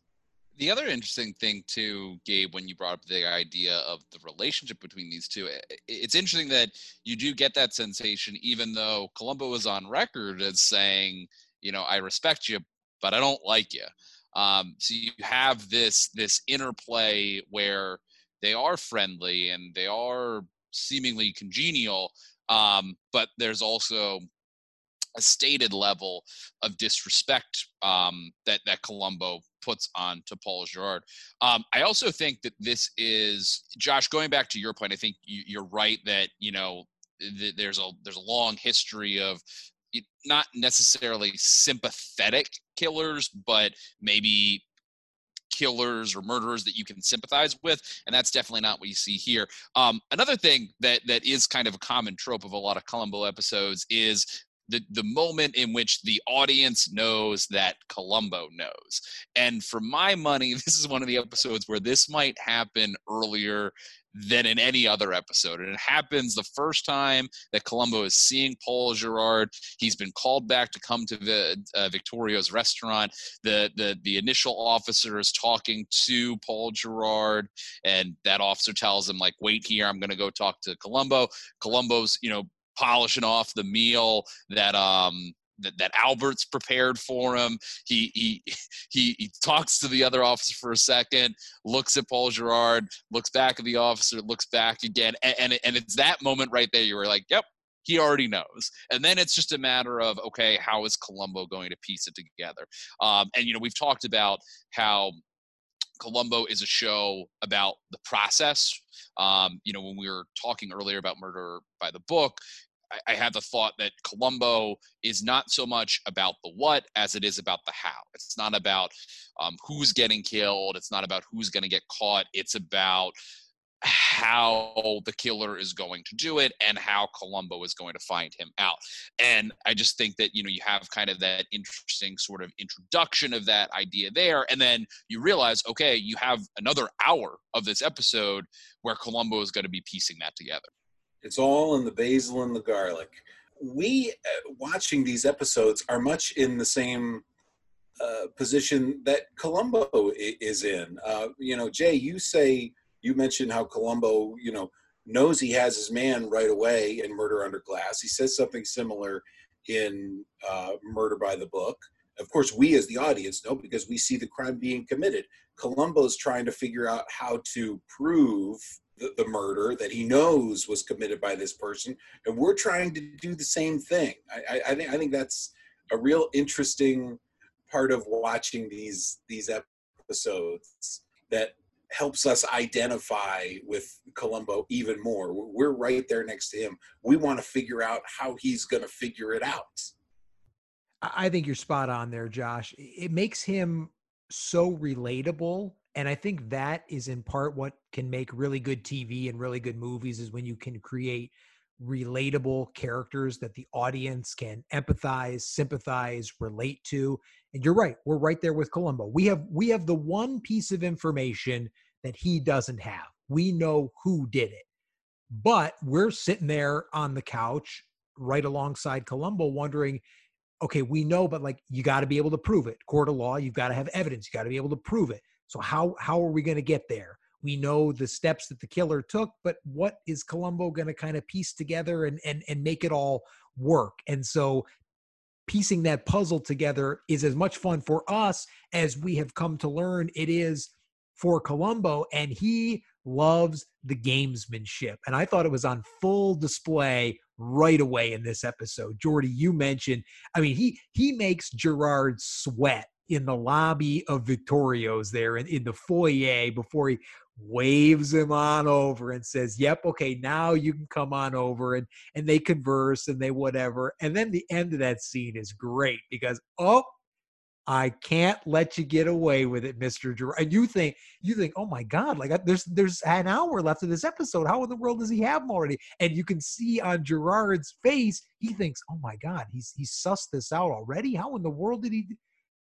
I can't let you get away without, it's that onion sauce. And then Louis Jourdain's reaction there is so great because it's kind of that stuttered exhale of relief. And it's very much like, oh yeah, I need to change my undies now, but it was sous vide, sauce sous vide. It's a simple recipe. I'll get it for you. But he's got him from the very beginning. And then, yeah, the interplay between these two is a lot more fun than Columbo and Dr. Mayfield. Certainly more than that. Columbo and Ken Franklin have some fun interplay, but I think it's ramped up and really exemplified in this episode more so than the other two we've talked about. The other thing that helps with relatability is just that Peter Falk is just a puddle of humanity. I mean, watching him cook dinner and talk about making this recipe for my pop, you know, and talking about his house growing up, it just like brings tears to your eyes. This is an incredible piece of art that Peter Falk was able to put forth as Columbo. As entertaining as it is, it's also this fantastic portrayal of humanity. 100%, Josh. I said a few minutes ago that, you know, you never really get much in the way of Columbo as a person. You have to glean everything you can, much as the, you know, murderers do as an audience from what you see at the crime scene and from the case. But this is a rare case where he does, give a little bit of insight here, and you have no reason to believe that he's lying. He has no reason to. He levels with these guys. You know, that's sort of his own measure of respect. He's never false with these guys. He might lead them on. That gamesmanship, Dan, you say he engages in that, but that I think is a really honest story, and for so much of what I think we enjoy, dorkily speaking, they're able to tap into that humanity. And this is 100% a phenomenal example of the kind of depth you can find with what otherwise might be considered, you know, kind of pulpy or, you know, throwaway material. I think this is emblematic of why we love this stuff. I really like the grocery shopping scene. Columbo says he has to bring dinner home to Mrs. Columbo, and or he was going to go, he was going to go shopping, and just like the almost like glee on his face, like, oh, we're going to go shopping, is just so much fun. And that subsequent scene is another good, just sort of bait and switch, cat and mouse game. That's the scene. Is this right? I don't think it's squishy enough. That's the scene where Columbo unceremoniously shoots down Gerard's only possible avenue to get away with it, that it was an accident. The poison got into the bottle by accident. Like, but how stupid are you? Yeah, but I actually think so. Yes, okay. As far-fetched as that may be, at least he started with that. Okay, like accidents happen, right? That's a thing, and so presumably this could have happened. So he throws that idea out there, which you're right, Columbo summarily dismisses. You know, he's done the research, and, you know, the vineyards say there's no sign of any infestation or poison or whatever. Shout out World Health Organization. So now there's this other theory about this is the laughable. Right. So okay. Right. I have so trouble remembering it too. He was trying the theory, to murder someone else. Right. So Victorio is trying to murder someone else, maybe Gerard. Poisons his own wine. Right. And makes the fatal mistake of drinking his own wine. And Gerard, like the world-class buffoon that he is, yes, I can see. Anything to defer suspicion from me, He I would go along actually with. says, I can see how that might have happened, which Columbo then twists right back. You can? Well, then maybe you can explain it to me, which means I knew that was a bunk theory. And the fact that you're going along with it tells me that, yep, I'm just zeroing in the bullseye. I got my guy for sure. I thought Gerard was okay when he threw out the accidental poison theory. That, I think, as theories go, when you're the guilty party, that works. But to go along with Columbo's proposed theory of Victorio drank his own poison wine and how he could, that just slapped the cuffs on him right there. He is guilty. It is great how he sort of lets that one play out. Sort of just leaves it on the table for Gerard to pick up and run with. And yeah, there they go. Well, and that reminds me of what we're talking about with the Stitch and Crime, how he, asks these very purposeful questions to see what information or what reaction he can then glean from them.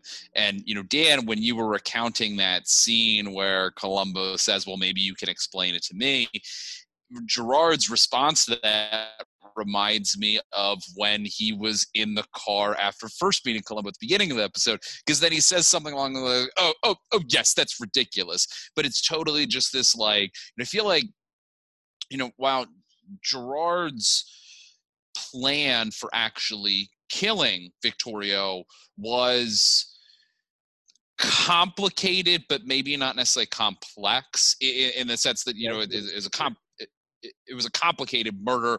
The steps of it were not necessarily all that complex. The after effect is where Gerard really does not do well, where he really is just out of his depth, right? Constantly he's in trying to respond to Columbo's queries or questions. He's constantly tripping up. He's constantly several steps behind what Columbo's trying to do. And in that sense, it's kind of cool to see Columbo just kind of play with him for so much of this episode. This guy really did only think so far ahead as just as far as the murder. And then, yeah, I'm sure everything will be sunshine and daisies after that. That'll all be good. I'll go on extorting.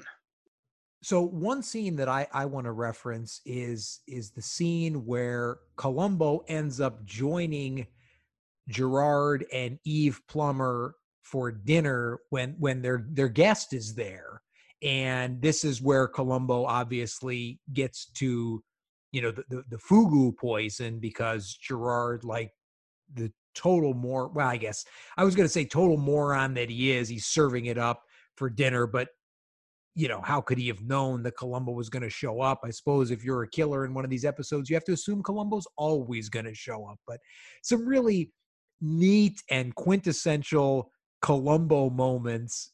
First of all, he knocks at the door and Eve opens it and just a plume of smoke comes through. It's like, okay, we know exactly who's here now. And is Mr. Gerard at home? And she said, I'm not sure. And it's like, well, is it a big place or is he just out to the police? Because I'm working on arresting this guy. And then she gets to the door and she's there and Paul slides the door open, reveals Columbo, and he's got this very sure look on his face. And then it's, I'm so, then the unassuming part, I didn't know you had guests. I didn't know you were having dinner.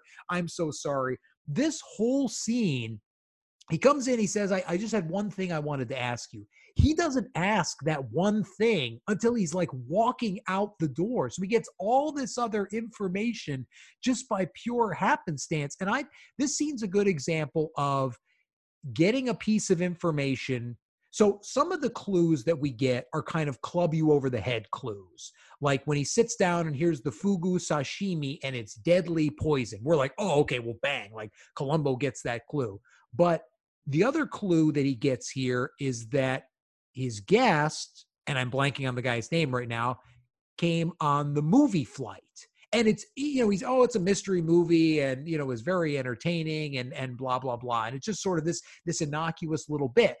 We circle back to that later on because then we understand that, oh, okay, well, he said he came in on the movie flight. That meant this time. And so it's just a neat example of these little clues that get dropped in that Columbo pieces together sort of without our knowledge. And so when you get the big reveal at the end, you're like, oh, that's right. That's where he got that piece of information. Oh, and I remember that scene earlier on. He got that little clue right there. And so he's always kind of gobbling up this information. And of course, that scene is the great moment where it's, do you have a hot suspect? And I do, I've got my eye on one, and that head turn and but Gerard's reaction to that is just priceless because it's that little kind of coy giggle, but like also I'm totally screwed.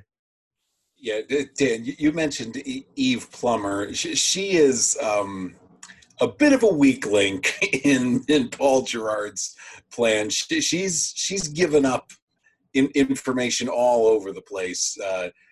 She's the one who encourages Columbo to eat the fugu. Is tripped up pretty easily with the Irene DeMilo ruse.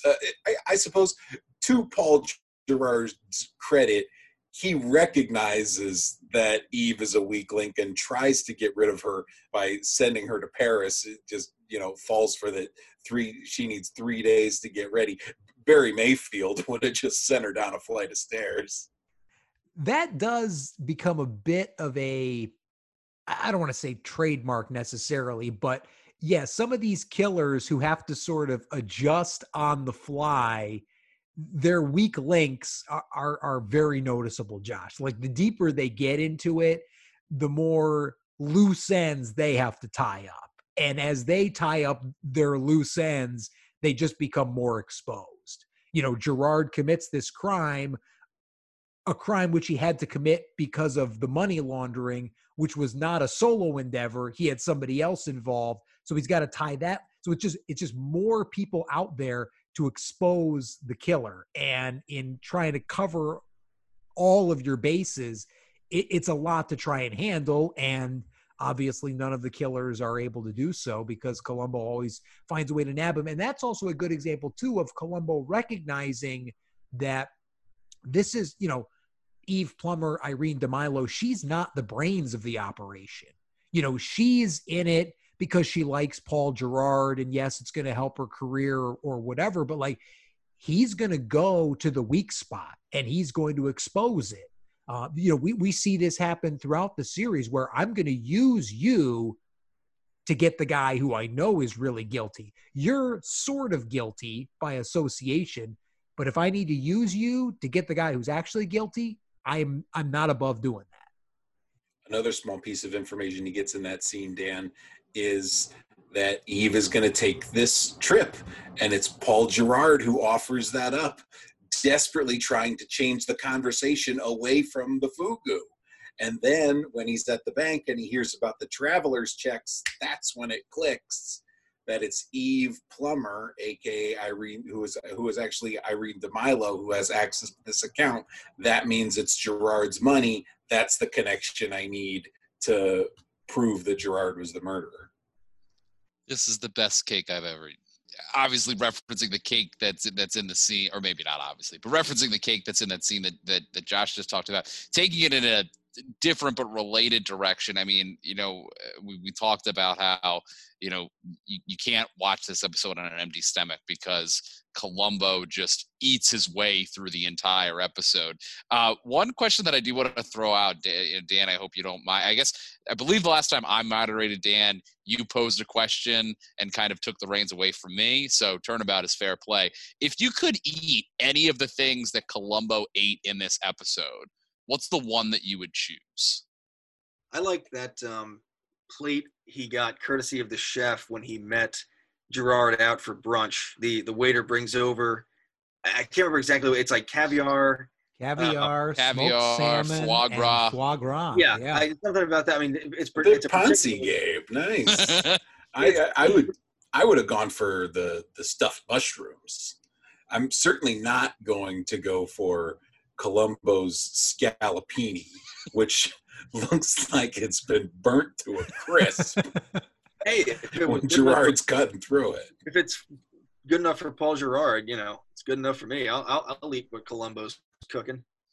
It's the coffee cake for me, for sure. Man, I got a such soft spot for coffee cake, and if it's the best cake Columbo's ever tasted, even before he gets the critical piece of information, then it's a sizable cake too. It's got some height to it. It's not one of these like dinky little cakes, but yeah, that would Looks like that it's would got for some sure be fruit it for and me. some nuts in there. It looks delicious. Sign me up. Yeah, Dan wins. That's it. The coffee cake wins. This is a delightful episode for all of these, for the food, for the interplay, for the little quirks in the performances. It's a really well made episode. And similarly, I just want to give this a quick shout out as I discovered this in my own research. Nobody's going to top, a director like Spielberg being involved in the first episode here, but we have a bit of a heavyweight directing this episode, actually, in Jonathan Demme, who is known for Silence of the Lambs, among other things, but also Philadelphia and documentary films, concert films like The Talking Heads, Stop Making Sense. So, I mean, it's that final scene is basically what I want to reference in point of that. I think the final scene in that kitchen with Columbo wearing the chef's hat, making the veal, and the sort of final, literally do or die gambit that they're each playing with each other in trying to make their case and defend their case. And between them, again, a poisoned bottle of wine, since Paul Gerard has decided he's going to try and pull the same trick. I didn't mean to, but I somewhat dismissed this as the Princess Bride gag earlier in the episode here. And while it's effectively similar, it's really played out to good dramatic effect here, because you don't know that Columbo has switched the glasses on him necessarily until he says it. So again, obviously on the show Columbo, it is highly unlikely that the detective Lieutenant Columbo is going to be harmed fatally or substantially in any way, shape, or form. They do a really good job of making you think that sometimes these guys might just get away. Every now and then, this could be the one. Maybe Columbo gets bested, but of course, not this time. Not even under the influence of so much excellent food. One of just 3 instances in the original 1970s run of the show where the killer attempted to kill Columbo. Lady in Waiting is she points a gun at him and he kind of talks her down. The other instance, though, is another 7th season episode. So clearly that was a trick they went to a couple of times in that final season. Everybody's mentioned it, and I think it's appropriate that this is the most fun of the 3 episodes that we've discussed. We will get to Gabe momentarily as to whether he thinks the most fun also means his favorite of the 3 in determining the winner of this particular podcast. But before we get to that, any final thoughts, observations, comments as it relates to our final episode we are discussing this evening, Murder Under Glass? Michael V. Gazzo as Vittorio Rossi. He's tremendous. Getting a high usage rate. Vittorio got like 8 minutes of playing time, jacked up 4 threes, grabbed 3 rebounds, and committed 4 fouls. And then he's out. One little bit of research that I came across in looking at this episode. Does anybody know the interesting backstory of Louis Jourdan? French actor. He actually was recruited by the Nazi Party to do Nazi propaganda films and wouldn't do them, and because of that spent a year as a member of a chain gang. So sorry to take this like really serious turn, but I just thought it was very, very, very interesting. I mean, true to form, I'm just trying to think of the right Octopussy quote to riff on. Yeah. From this, I was going to say that is interesting, but would have been more interesting is if he actually played the Romulan first officer in an episode of Next Generation. We are the worst. That is a truly unique tidbit there, Jordy. And for your final thought, that's quite a way to go, because I, for one, would have said the banquet scene. I mean, this scene, we've talked about this tremendous episode, and then we get this old man A full in orchestral the version. orchestral version with the Yeah, march true. of those those classically 1970s dishes. And this after Columbo has polished off God knows what throughout the course of this episode. He goes to town on the banquet, gives it the old A-OK on this meal. And then we get the acceptance speech there by Mario De Luca, mostly by Columbo. I'm not sure how he knows the two things in this world that he wants are to be a success and to have his uncle's, perpetrator brought to justice. But Columbo knows, and he's going to do so. He lays down the gauntlet on Gerard. But that scene is just in a fun, delightful episode. That is one of the more fun and delightful moments for me. Columbo's a good public speaker. He gets up in front of a crowd in another seventh season episode. He good on his feet. Tenente Columbo. Well, I'll tell you what the secret to a good speech is. No words, just milk. All right, so now we come to the big moment, the culmination of our Columbo endeavor here. We have discussed Murder by the Book. We have discussed A Stitch in Crime, and we have discussed Murder Under Glass. All three tremendous episodes, very different as it relates to the Columbo genre, but all hitting those Columbo sweet spots. So each of those episodes was selected by one of Josh, Jordan, and myself. Gabe, as we mentioned at the top, had never seen any Columbo before this little exercise. So Gabe, after watching those three episodes and in determining the winner of this podcast, which of those three aforementioned episodes was your favorite? It's a really tough choice, and I've done no shortage of agonizing over it. I couldn't have agonized more if he'd hit me with an agonizer. You've heard me praise all three episodes for various things over the course of this podcast. Murder Under Glass is the most fun. It is the shore leave of Columbo, as it were. It's a great relationship between Columbo and the murderer. It's just a lot of fun.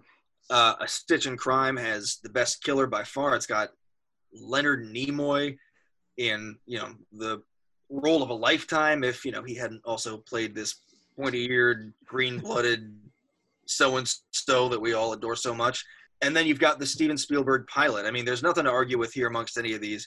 But my favorite episode today is going to be the one that I think really brings together what it seems to me Columbo is about, and gets everything right in kind of the opening swing. It's a home run. It's Murder by the Book. Oh, Yes. Thank you, Gabo. That was my selection. And admittedly, I thought the Spielberg hook was going to get you. I do adore that episode. It is one of the 5 or 10 best of the entire run. But I thought, boy, Steven Spielberg, Gabo, Columbo introduction. I think I got a winner here. Turns out I was right. And maybe it's predictable on my part because of the very reasons that you state. But boy, I do think some of Spielberg's talents, even as Josh pointed out, are on full display. We get some pre-echoes of Raiders iconism. We get a fresh, hard out the gate Peter Falk performance. We have a brilliant blueprint and template for episodes to follow. A great slimy, smarmy murderer and Jack Cassidy. And yeah, just something that's really going to set the tone. And yet it's all kind of there at the same time. It had to be Murder by the Book. It was really tough because I did adore watching Leonard Nimoy play through this guy. And it felt like he really enjoyed this too. Everybody's been through this show on further reflection. It almost seems like the Law and Order of its day in terms of guest stars and, who shows up slumming it on TV, so to speak. And yeah, of course, the Murder Under Glass, as we've spoken, is just a delightful episode. But yeah, I think Murder by the Book brings it all together, and it's the first episode. It's undeniably cool. So Gabe, did you have any inkling while you were watching them of who suggested which episode? I've been trying to figure this out. Something in me said that Murder by the Book was either Dan or you, Josh, that had it. And I'm between you and Jordan. I'm not certain. I mean, I've got a 50-50 chance and I need a break. Sorry. But, I'm just not certain who's got which episode here. So I'm just going to have to sort of flip a mental coin and go with it. Consone or Crazy Ivan. He always goes to starboard at the bottom half of the hour. No, wait, hang on. I got a better joke than that. Hang on. Why? Because last time he went to Murder by the Book? No, because he always goes to A Stitch in Crime at the bottom half of the hour. So I think that Murder Under Glass was Jordan and A Stitch in Crime was Josh. Ding, ding, ding. Nice. Well done. Thank you. Although, let us not forget the true record-breaking winner here, the moderator, Dan. The first, perhaps not only, but the first time that's happened. Well, I like to throw these wrinkles out there just to keep you fellas on your toes. But admittedly, Gabe, you make great points about why all three are tremendous episodes. I think the reason that I ultimately went with Murder by the Book, yes, the Spielberg hook, but it just continues to impress me when rewatching that episode, the way this character and this series, as you pointed out, just seems to arrive fully formed. Yes, there were a couple of pilots, 3 and 1 year before that. And you go back and you watch those and they are admittedly, I don't want to say a little bit different, but they are just a smidge different, particularly as it relates to the character. But man, Murder by the Book, they hit the ground running and it just takes off from there. And admittedly, over the course of 40 some odd episodes in the 70s, not all of them are as good as the 3 episodes that we talked about today. That's going to be the case with any run, but it just impressed the hell out of me the way Peter Falk showed up with that character all ready to go, and the way this series, Levinson and Link, they knew exactly what they were going to try and do right from the very beginning. And I think it's why, at least for the three of us, Josh, Jordan, and myself, we've enjoyed it so much through the years. We're thrilled to be able to share it with you now and going forward, and why it's been, so enjoyable for so many people for so many years. And Dan, I think you make an important point there too, because while you may have won this episode of Dorkfest, the podcast, the real winner here is the franchise of Columbo, because in Gabe, it has a new fan. It for sure does. No, I'm going to delight in discovering these and sharing these with you and my own dorky revelations. Did you guys know X was also in Y? And you guys are going to be like, yes, my son, I'm aware. Yes, young Padawan. Hey, speaking of which, you did say that you went beyond these 3 episodes. Which, what else? Yeah, if you don't mind us, you don't need to know episode titles. You can. I'm sure we know the titles. So yeah, part of this is a little bit of streaming bias, because often some of these episodes are just the very next one that happened to play. I haven't yet sought out the William Shatner episode. It's on my radar. I'm going to do it. But honestly, the one in particular that I really have enjoyed, that I actually have gone back to rewatch also, it's the episode after Murder Under Glass. It's Make Me a Perfect Murder, with the television producer that murders her superior when she doesn't get promoted. Yep.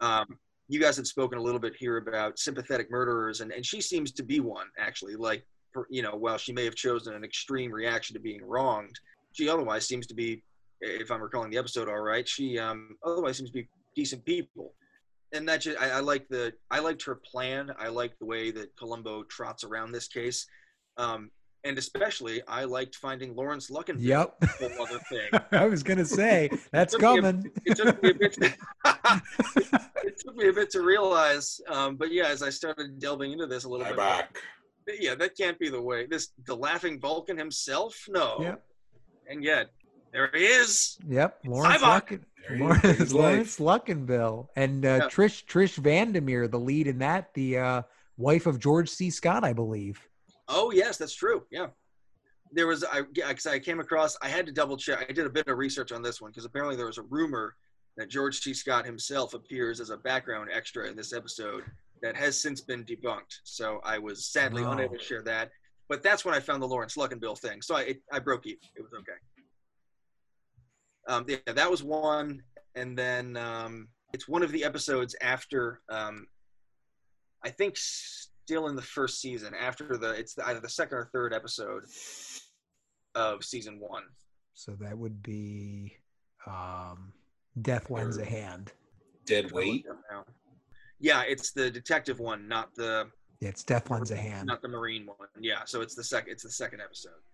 Yeah, that one, I admit, that one I think I accidentally slept through a bit, through no fault of the episode, through just the fault of the hour and the fact that I had started late. But yeah, no, picking up on all the little pieces and all the little quirks, and it's sort of what cemented also the realization that the 3 episodes you guys picked were an excellent, and one would expect no less from this fine collection of dorks, an excellent cross-section of Columbo greatness. That, yeah, from the first and second and third episode, all are echoing the stuff that keeps this show running over the 70s. Well, Gabe, we really appreciate you taking a dive into it for us, giving it a chance, and so glad that you enjoyed it. Hear, hear. My pleasure. It certainly has been our pleasure to join our loyal listeners one more time. We hope you've enjoyed our, I don't want to say deep dive, but our little dive into the world of Lieutenant Columbo. Make sure, folks, that if you enjoyed what you heard, that you please rate, review, and subscribe our little podcast wherever you enjoy your podcasts, be it on Apple, Google Play, Stitcher, and or Spotify. And please, of course, connect with us on Instagram. We'd love to hear from you over there. We are on Instagram at DorkFest_podcast. For Josh, Jordan, Gabe, and myself, I'm Dan. Thank you so much for joining us, and we look forward to seeing you again on another edition of DorkFest, the podcast. Well, sir, I want to thank you very much for your time. Anytime, Lieutenant. Right. Here. I don't want to forget my cigar. Oh, listen, just one more thing. I know you don't agree, but at least I've convinced my superiors that Jennifer Wells was murdered, was not a suicide, and they've officially assigned me to the case. That's my specialty, homicide.